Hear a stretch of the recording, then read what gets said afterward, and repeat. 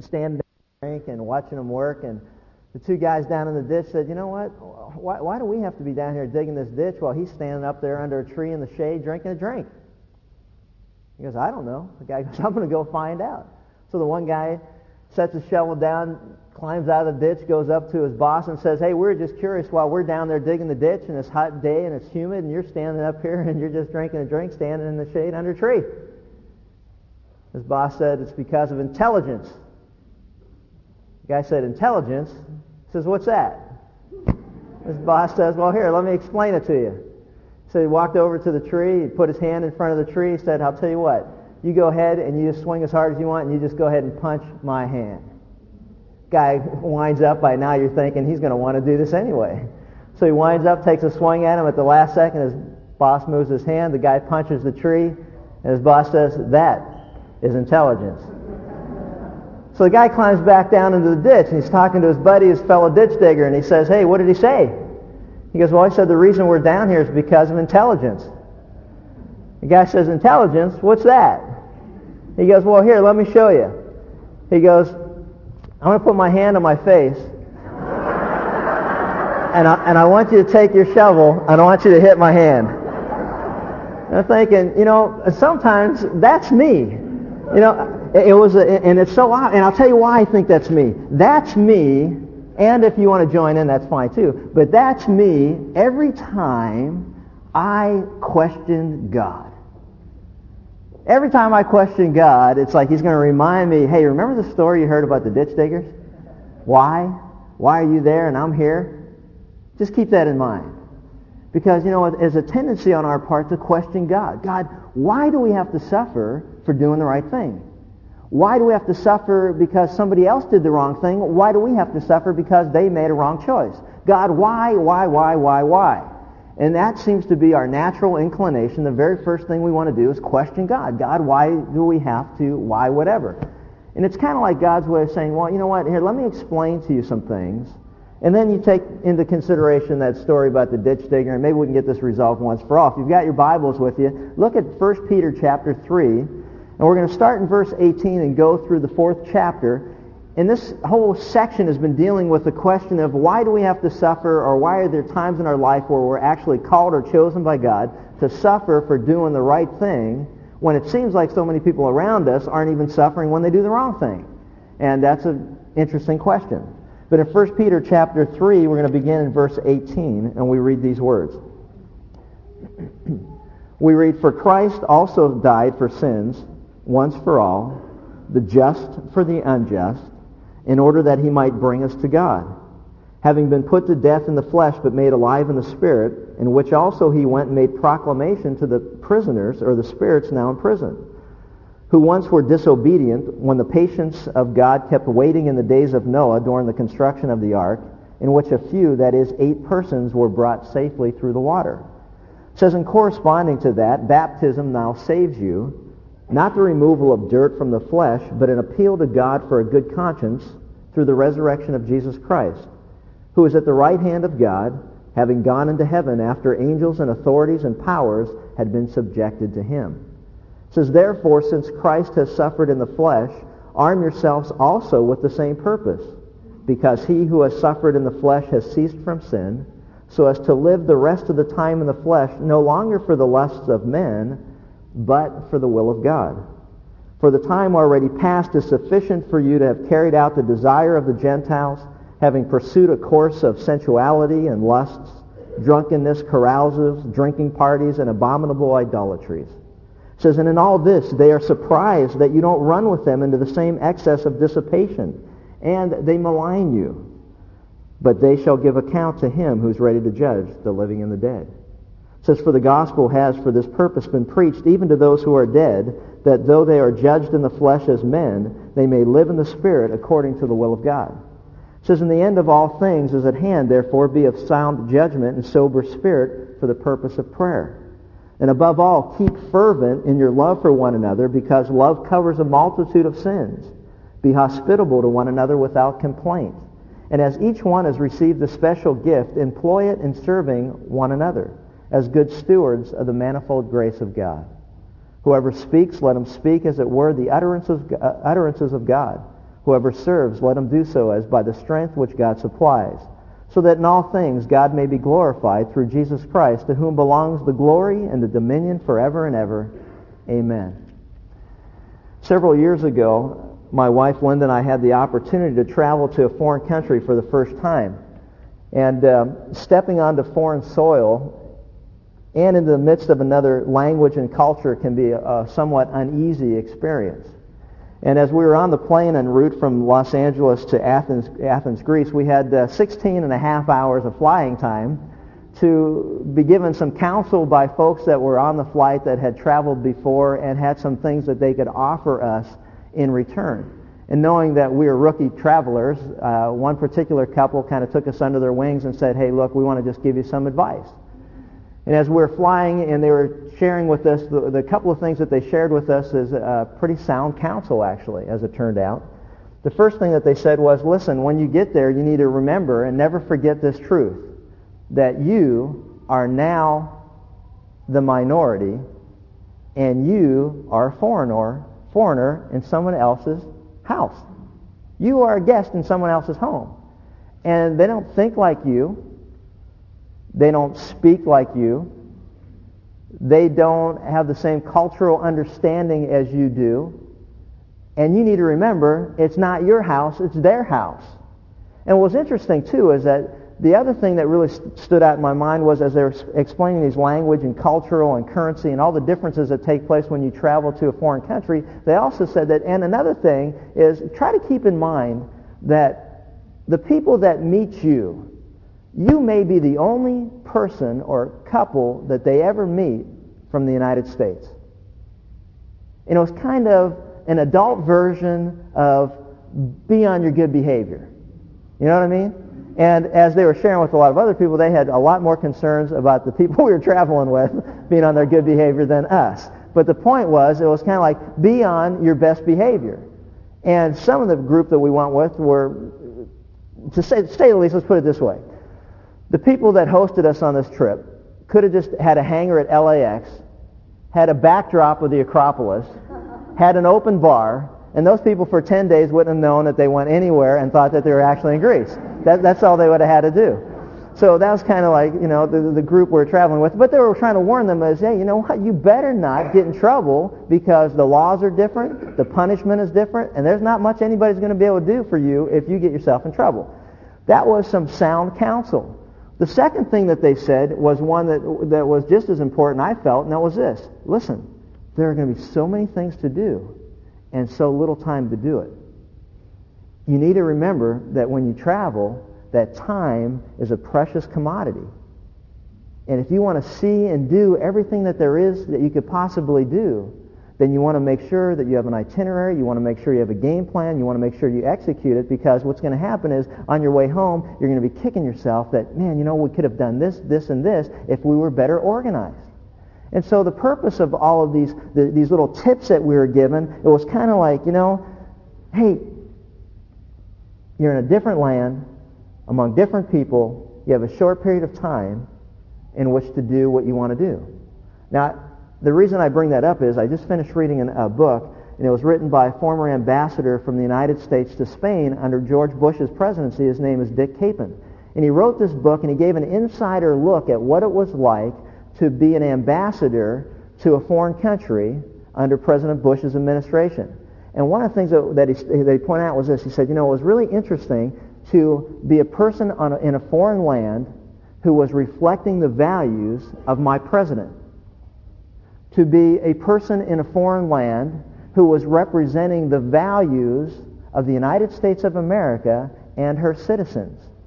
And the insider look at, and I realize my appointment is only for a certain period of time, and I've got some work that needs to be done, and I need to get it done and accomplish it, and I need to set some goals, never forgetting that, I'm a guest here representing the United States of America, representing President Bush, representing the citizens of America, and maybe the only view that people will ever have of the United States is how they perceive me and my family and our interaction with one another.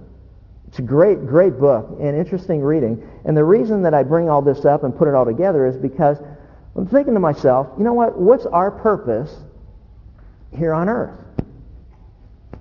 what's our purpose here on earth, and what are we supposed to be doing with the time that God has given us? Because as Christians, we face a similar situation to that of the ambassador. If you stop and think about it for a second, the analogies are strikingly similar.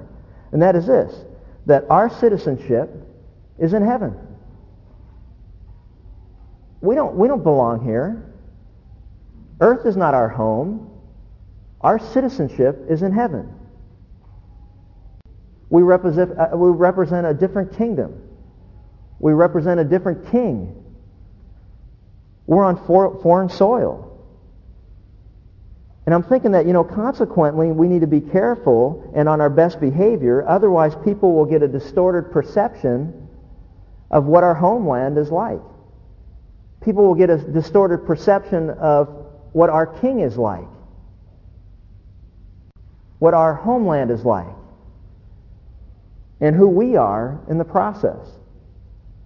It's an old gospel song, and it's right on target when it says this: "This world is not my home. I'm just passing through. My treasures are laid up somewhere beyond the blue." This world is not my home, and I'm just passing through. If you remember in our study here in 1 Peter, the first chapter, the first thing that Peter wants his readers to remember is that I'm writing to you who are aliens and sojourners and strangers in a foreign land. You have been spread out upon the face of the earth like seed that was thrown into the wind, and you're going to be scattered all over the world. And there's a purpose. And you need to recognize, as Paul said, that we are ambassadors for Jesus Christ. We are an ambassador, like the ambassador from the United States to Spain represents the United States. We are ambassadors here on earth who represent the person and the work and the kingdom of God that's found in Jesus Christ. We have a responsibility, and we have a short period of time that we are appointed to remain here to do the work of God. The problem is we need to recognize and understand, what are we supposed to be doing while we're here? We are strangers here. We don't belong here. We are here for a short period of time. Now, what's interesting is, if you don't think that's true, consider this. This is the latest Broadway production that is being ecstatically hailed as, quote, here's some of the reviews, the breakthrough musical of the 90s, the most exuberant and original American musical to come along this decade. The play is called Rent, and it's, quote, set among the artists, addicts, prostitutes, and street people of New York City's East Village. It says the leading characters are a drug-addicted dancer in an S&M club who's suffering from AIDS, a rock singer who is HIV positive.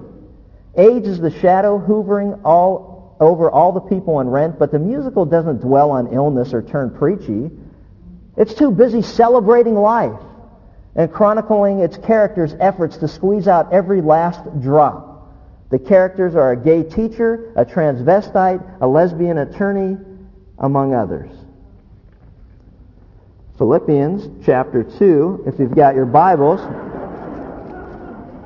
We need to kind of just not forget here. But in Philippians chapter 2, as we look at what the Apostle Paul says about the world that we live in, we read this in verse 12. Philippians 2, verse 12 says, "So then, my beloved, just as you always obeyed, not as in my presence only, but now much more in my absence, work out your salvation with fear and trembling. For it is God who is at work in you, both to will and to work for his good pleasure.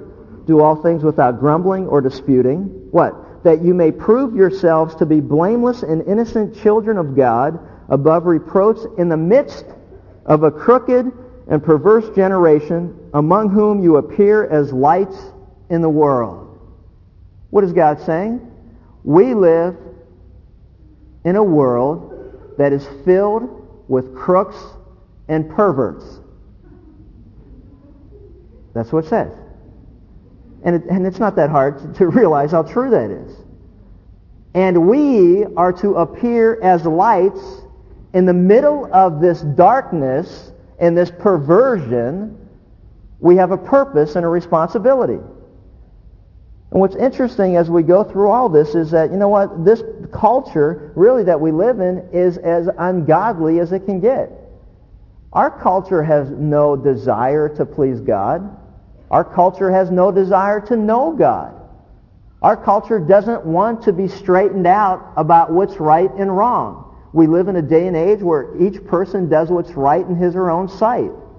And we need to recognize that God has left us here for a purpose, and we're to demonstrate what it's like to be a member of another country or another kingdom.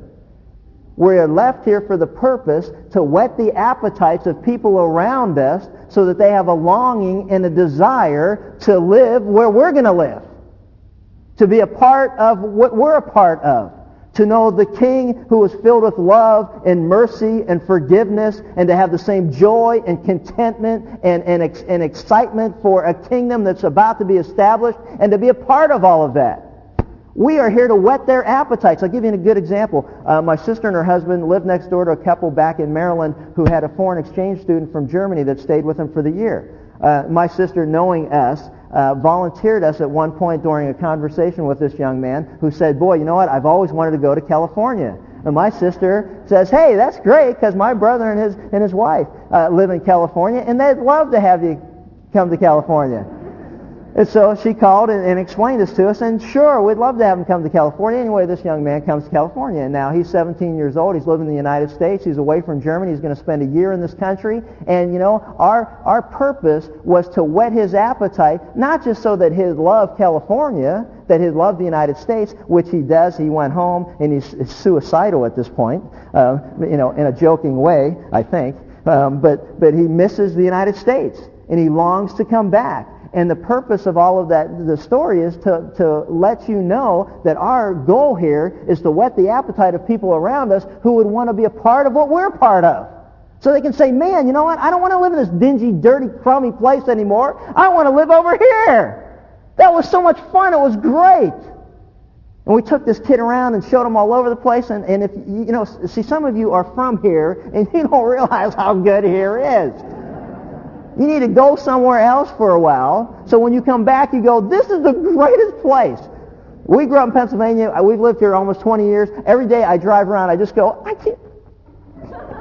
I just go, don't picture myself. I'm driving down over Jamboree, and I look, and there's the ocean and stuff, and I'm going out to make a call and pick up plans, and I'm like, I can't believe I live here. This is so great. This is a great place to live. Now, that's different than some of you who are sitting in traffic going, hey, this place.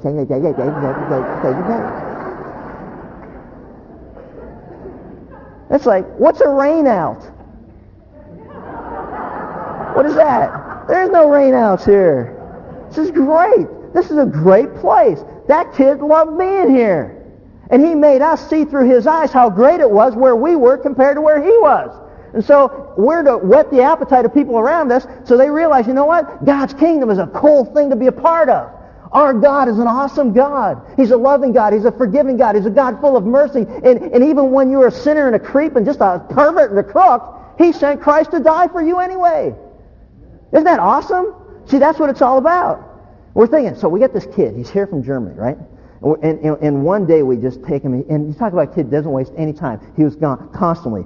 15, 16, 18 hours a day on the go doing stuff. One day it was like to the movie, then to Disneyland, then out to dinner, and in the middle of the night he's up throwing up, and he's just, he's having a great time, you know, and I'm not, because my wife hates that stuff, and I'm cleaning it all up, and I'm sitting down on this washing machine putting stuff in at 3 in the morning going, my sister, I love her.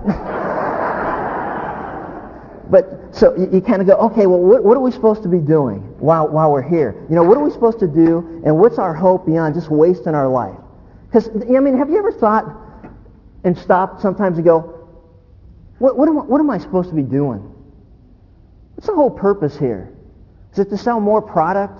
Is it to employ more people? Is it to build a bigger company? Is it to buy a nicer house? Is it to play more golf? Is it to go to the beach more often? Is it to see every movie that comes out? I mean, what's my purpose in being here? I mean, you know, what am I supposed to be doing? And how do I know I'm not wasting my time? That's a great question. And you better be asking yourself that question. Because we need to ask ourselves, what are we supposed to be doing while we're here? And we get some insight here from this particular passage. And the first thing it really comes down to is this. We need to cultivate an attitude. We need to cultivate an attitude. And what I mean by that is very simple, and that is that, you know, there's 4 attitudes if we cultivate will help us not waste the time that God's given us. Because our ambassadorship is for a short period of time. I don't know if you realize that or not. We don't know how long we're going to be here. We don't know how long this appointment's going to last. So we've got some work to do in the process. And the first thing that Peter says is, he goes, hey, you know what? If you want to make the most of your time and you want to have hope beyond wasting your life, then you better develop an attitude or cultivate an attitude that is what he calls militant towards sin. An attitude that's militant towards sin. And an overhead that'll go on nice and straight. Those are two important things. Attitude that's militant towards sin. Look what he says. Verses 1 through 3. Therefore, since Christ has suffered in the flesh, it says, arm yourselves also with the same attitude or same mind or same purpose, because he who has suffered in the flesh has ceased from sin, so as to live the rest of the time in the flesh no longer for the lusts of men, but for the will of God. For the time already past is sufficient for you to have carried out the desire of the Gentiles, having pursued a course of sensuality and lust and drunkenness, carouses, drinking parties, and abominable idolatries. Look what he's saying here. It's almost like he's saying, hey, listen, you're a soldier who's been sent to a foreign land, and you need to arm yourselves to have the same attitude that was in Christ, the same mind that was in Christ, the same purpose that Jesus Christ had. And you know what his purpose was? As you look at this, look back, it says, therefore. Any good student of the Bible is always asking what it's there for, because it's connecting the thought that preceded it to the one that he's now about to introduce. And he says, therefore, since Christ suffered in the flesh, look at verse 18 of chapter 3.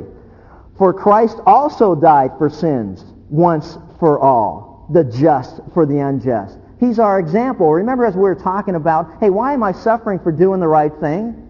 Well, our example, our greatest example, is that why do you think you shouldn't suffer for doing the right thing when Jesus himself suffered for doing the right thing? He's our ultimate example. He was the just who suffered for the unjust. One who knew no sin suffered and became sin for us. He's the ultimate example when we're sitting around feeling sorry for ourselves because we're being persecuted for doing the right thing. He's saying, hey, listen, you know what? Jesus suffered, the just for the unjust. In verse 22 it says that who is at the right hand of God, having gone into heaven after angels and authorities and powers had been subjected to him. See, Christ died and suffered on our behalf, the just for the unjust, and it all ties together. And he's saying, therefore, since Christ died, the just for the unjust, so also you ought to arm yourselves in the same way. I like what one scholar says about this whole idea of arming ourselves. He says this: Peter exhorts the saints to arm themselves with the same mind that Christ had regarding unjust punishment. It says the Greek word translated arm yourselves was used of a Greek soldier putting on his armor and taking his weapons. The noun of the same root was used of a heavy armed foot soldier who carried a pike and a large shield. The Christian needs the heaviest armor so he can go and withstand the attacks of the enemy of his soul. Turn back to Ephesians chapter 6 for a second. There's another word picture that's given to us, this whole idea of having a militant attitude towards sin. Ephesians 6, look at verses 10 through 13. Ephesians chapter 6, verses 10 through 13. We read this. It says, finally, be strong in the Lord and in the strength of his might. Put on the full armor of God that you may be able to stand firm against the schemes or the strategy of the devil. For our struggle is not against flesh and blood, but against the rulers, against the powers, against the world forces of this darkness, against spiritual forces of wickedness in the heavenly places. Therefore take up the full armor of God, that you may be able to resist in the day or the evil day, and having done everything, to stand firm. So you know what God's saying is? He's saying, hey, listen, Chuck, you're not here on some vacationing your way into the kingdom of God. You are in the midst of a spiritual battle. You have a responsibility, like a soldier that's sent to a foreign land. He must never get sidetracked by the sights that he wants to see. He is sent there with a purpose and on a mission. And oftentimes we are defeated because we get sidetracked doing other things instead of concentrating on what we're supposed to be doing while we're here. And so he's saying to you and I, listen, you need to have a militant attitude towards sin. We need to recognize we need to be prepared or to arm ourselves. And that's what he's saying. It's kind of like, I've been in a lot of locker rooms, and what's fascinating is, when a guy's getting ready to go out and play a game or go out and battle, as they say, we got guys that go to the locker room 3, 4, 5, 6 hours before a game so they can get taped, so they can get ready, so they can put on their equipment, so they can put on their uniform, so they can go out on the field, so they can warm up and stretch and exercise. And then you've seen that where you got guys smacking each other in the helmets and butting each other's heads and pounding each other. They pound each other before they even get pounded by the enemy, so they're ready to get pounded by the enemy. It's kind of like, they're ready for battle. They've prepared themselves. They're in a battle, they know it, and they're going out to execute the game plan, and the same is true of a Christian. What God is saying in this passage, in the New American, or actually it's the Living Version, he's saying this: let's get ready to rumble! That's what he's saying. We're in a battle. Get ready to rumble, because we are in a battle. So the problem that we have is some of you are thinking, well, but why am I getting picked on? Because you don't know you're in a battle. When's the last soldier you ever talked to said, well, they're shooting at us? Well, why are they shooting at us? They got these big guns and planes and all this noise, and I don't like it. They're shooting at us. That's what Christians do. It won't be Christians. We're doing the same thing. It's like, why is everybody always picking on me? Well, it's kind of like that. Why are we getting picked on? You're in a battle. Do you not understand that? Be prepared for the battle. Because if you're not prepared, we're going to get sidetracked from doing what God's called us to do. Listen to me. Outlook determines outcome. The right attitude will determine the right result. The right attitude will determine the right lifestyle. It doesn't take, what's interesting, how many of you, I'm sure you have. How many of you have gone into a movie theater recently? Okay? Have you ever walked in there after it was already dark? You always see people do this all the time. It cracks me up. They go in, they get their seats, then they send somebody else out to go get the chow. Then by the time they get back, because the line's so long, they walk in and it's already dark. And then you see them going like this. Hey, psst, hey, over here! Where? Sit down! Where? Over there! And you can't see anything. But it doesn't take long to get accustomed to darkness. That's a whole message in that sentence. It doesn't take long to get used to darkness. Why should we develop a militant attitude towards sin? Because it doesn't take long to get accustomed to darkness. Number one, therefore, since Christ has suffered in the flesh. Why should I develop a militant attitude towards sin? I want to give you one great reason. Remember what sin did to Jesus. Remember what sin did to Jesus. Do you realize that it was because of sin that Jesus Christ came to this earth? That he suffered and that he died because of sin? The just for the unjust? Do you realize it was because of sin that Jesus came to this earth to deal with that whole issue of our separation from us and God? It was because of sin that Jesus died. Now let me put it in terms that you might understand better. Let's just say there's some vicious killer who breaks into your house, who grabs a knife, and he murders one of your children. Terrible crime. Now, would you take that knife and put it in a frame and hang it above your mantelpiece? Would you take that knife and hold it and look at it and fondle it and admire it? I would think not. You would not want to see that knife ever again. You don't want to get rid of it. You don't want to bury it. You don't want to throw it away. You don't want anything to do with it anymore. Why? Because it reminds you of what that knife did to your child. What that murderer did to your son or your daughter. The same is true of sin.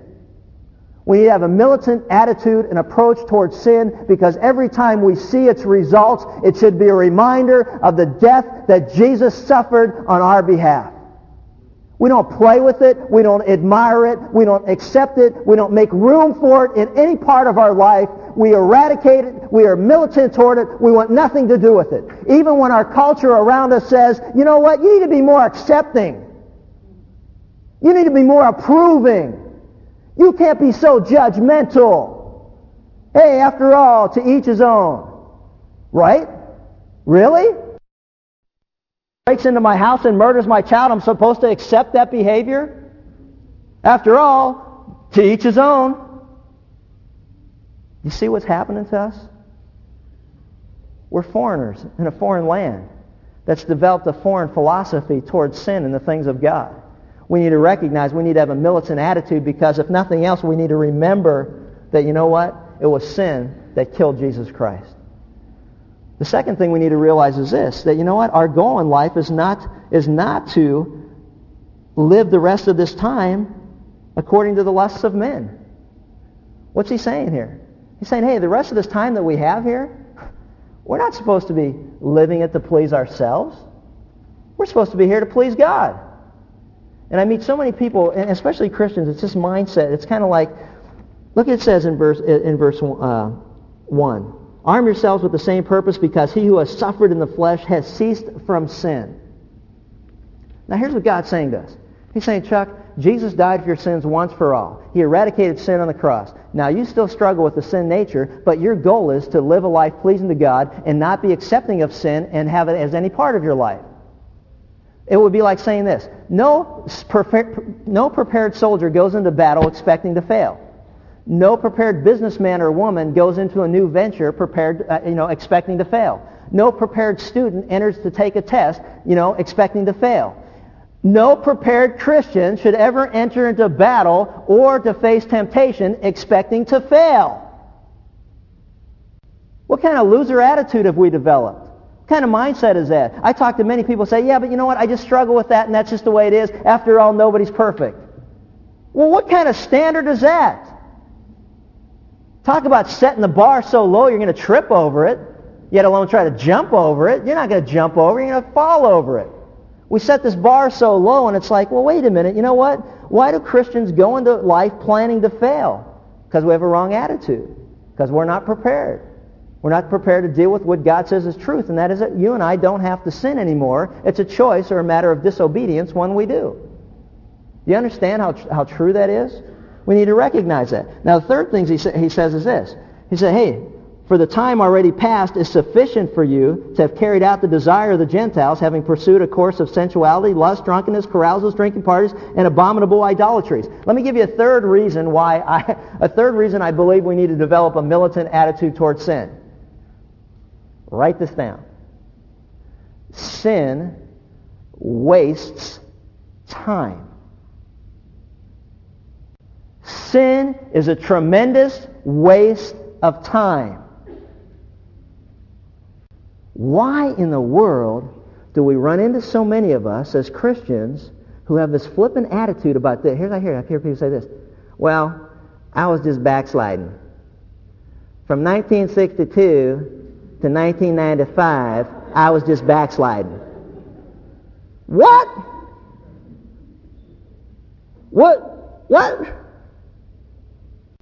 What are we saying? What could have been accomplished in our lives from 1962 to 1995 if we'd have just been obedient and made the most use of our time? Sin is a tremendous waste of time. I don't know how many of us get sidetracked and start to do things we shouldn't be doing instead of doing that which God has called us to do, which is to live a life that's pleasing to Him. We need to recognize and understand something. Let's take a look at some things here. Look what he's saying. For the time already past, hey, listen, any man's in Christ, old things what? Pass away. All things become new. The first thing he says is this.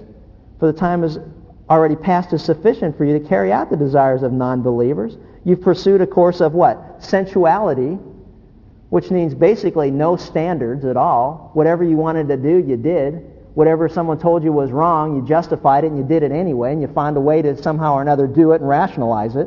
There was no standards whatsoever. He goes on and says, hey, you know what? And what about lusts, which just aren't lusts as we know it as far as sexual immorality, but we're talking about lusts that may have to do with greed, that may have to do with just pleasing yourself in some way, to set aside our responsibilities, just do what we want to do when we want to do it. After all, life is short and I'm just going to please myself. That's what he's saying, lusts. He goes on and says, oh, my goodness, look at this. Drunkenness, carousals, drinking parties, and abominable idolatries. That's like a course at most colleges that I know. You know, it's core curriculum. It's like, oh my gosh, think about this. I mean, isn't that what you used to do before you came to know Christ? Isn't that where God's brought us from for many of us that have lived long enough and came to know Christ at a later age? It was like, that's my life. Now, let me just throw something out to you. If you have put your faith and trust in Jesus Christ,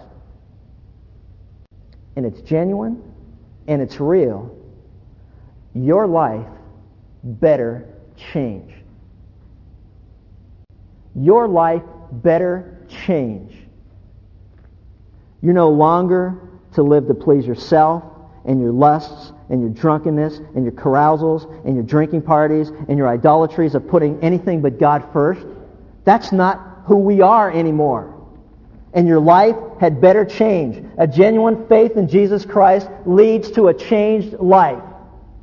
And anyone that continues to do the things that they did before they said some kind of prayer, and they do it with no conviction on the part of the Holy Spirit in their life, and they do it just as unashamedly and unabashedly as they did before they went to a Promise Keepers or a Billy Graham crusade or some church meeting and they prayed some kind of prayer, but their life hasn't changed, then the prayer didn't mean anything. Because when we're genuine and sincere and the Spirit of God causes us to be born again spiritually, He opens our eyes to the things that we're doing that were wrong before God, and we can no longer do those things without recognizing that there's something new and changed about my life, and I can't do these things anymore. I'm uncomfortable and I feel awkward. There's something wrong here, and I used to be able to go and party and tell the dirty jokes and watch the movies and do all the things that I did, and I can't do it anymore, and it's bothering me. Yes, that's great news. That's great news. Because you've been born again of God, not of your own will, not of your own doing, not of some prayer that you manufactured, not of some type of man-made or contrived thing. It was God who caused you to be born again, and as a result, your life's going to change. That's what he's saying. Now, in case you think for a moment that the people in your life are going to be happy for you and excited that you've come to know the Lord and that you've been freed from all this junk, guess again. You know why? Because, think about the illustration I just gave a moment ago. When you're in the darkness and someone walks into the room, have you ever been in a party? And it's dark and you're partying and somebody walks in the room not knowing what's going on there and they flip on the light? Hey, shut the light out! Would you shut the light out? Oh, sorry, didn't know anyone was in here. Shut the light out. Why? Because the light hurts your eyes when you're in the darkness. Doesn't it? Think about it. The light also what? Exposes what you're doing. The light also what? Causes those roaches to run. It does. It just does. The light causes the roaches to run. They're not going to be happy for you. They're not going to be excited for you. They're not going to say, oh, isn't that marvelous? Isn't that great? You've been freed up from all of that. Why? Jesus said, because they love the darkness rather than the light. Why do they like the darkness rather than the light? Because their deeds are evil. So you know what the light does to the darkness? It exposes what they're doing and how far off they are from the things of God. You know what our light does as we are in a dark world? It exposes their deeds. It verifies what God has said is this, that all have sinned and fall short of the glory of God. It exposes the truth that there's none righteous, no, not one. It exposes our need for a Savior. And when we're living a life that's far removed from the things of God, and the light shines in the midst of that darkness, that person in darkness has one of two choices: to be attracted to the light, to get down on their knees, to ask God to forgive them. I can't save myself. My life is a mess. I believe what you say, that I need a Savior. And God, please forgive me. A broken and contrite heart, oh God, you will never despise. You know what? We need brokenness before we can be born again. We need humbled by God before we can come to Him on our knees and ask for forgiveness. We cannot walk in arrogance down an aisle or pray a prayer that somehow Jesus is missing in my life and it's just one more thing that I need to try to fill this emptiness that I have. God doesn't do it that way. It's not Jesus plus all the rest of these things and now you'll have a fulfilled life. It is Jesus and Him alone. I have been crucified with Christ. Think of what Paul said.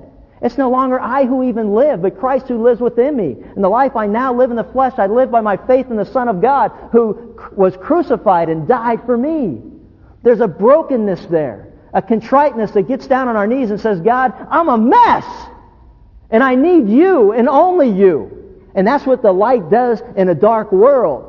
And it causes proud and arrogant people who rebel against God to be able to recognize that, you know what, I need to be broken and crushed.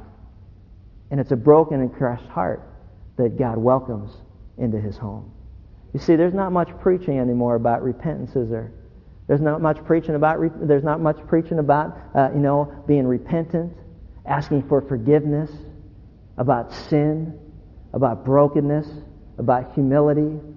Why? Because it's not a very comfortable message.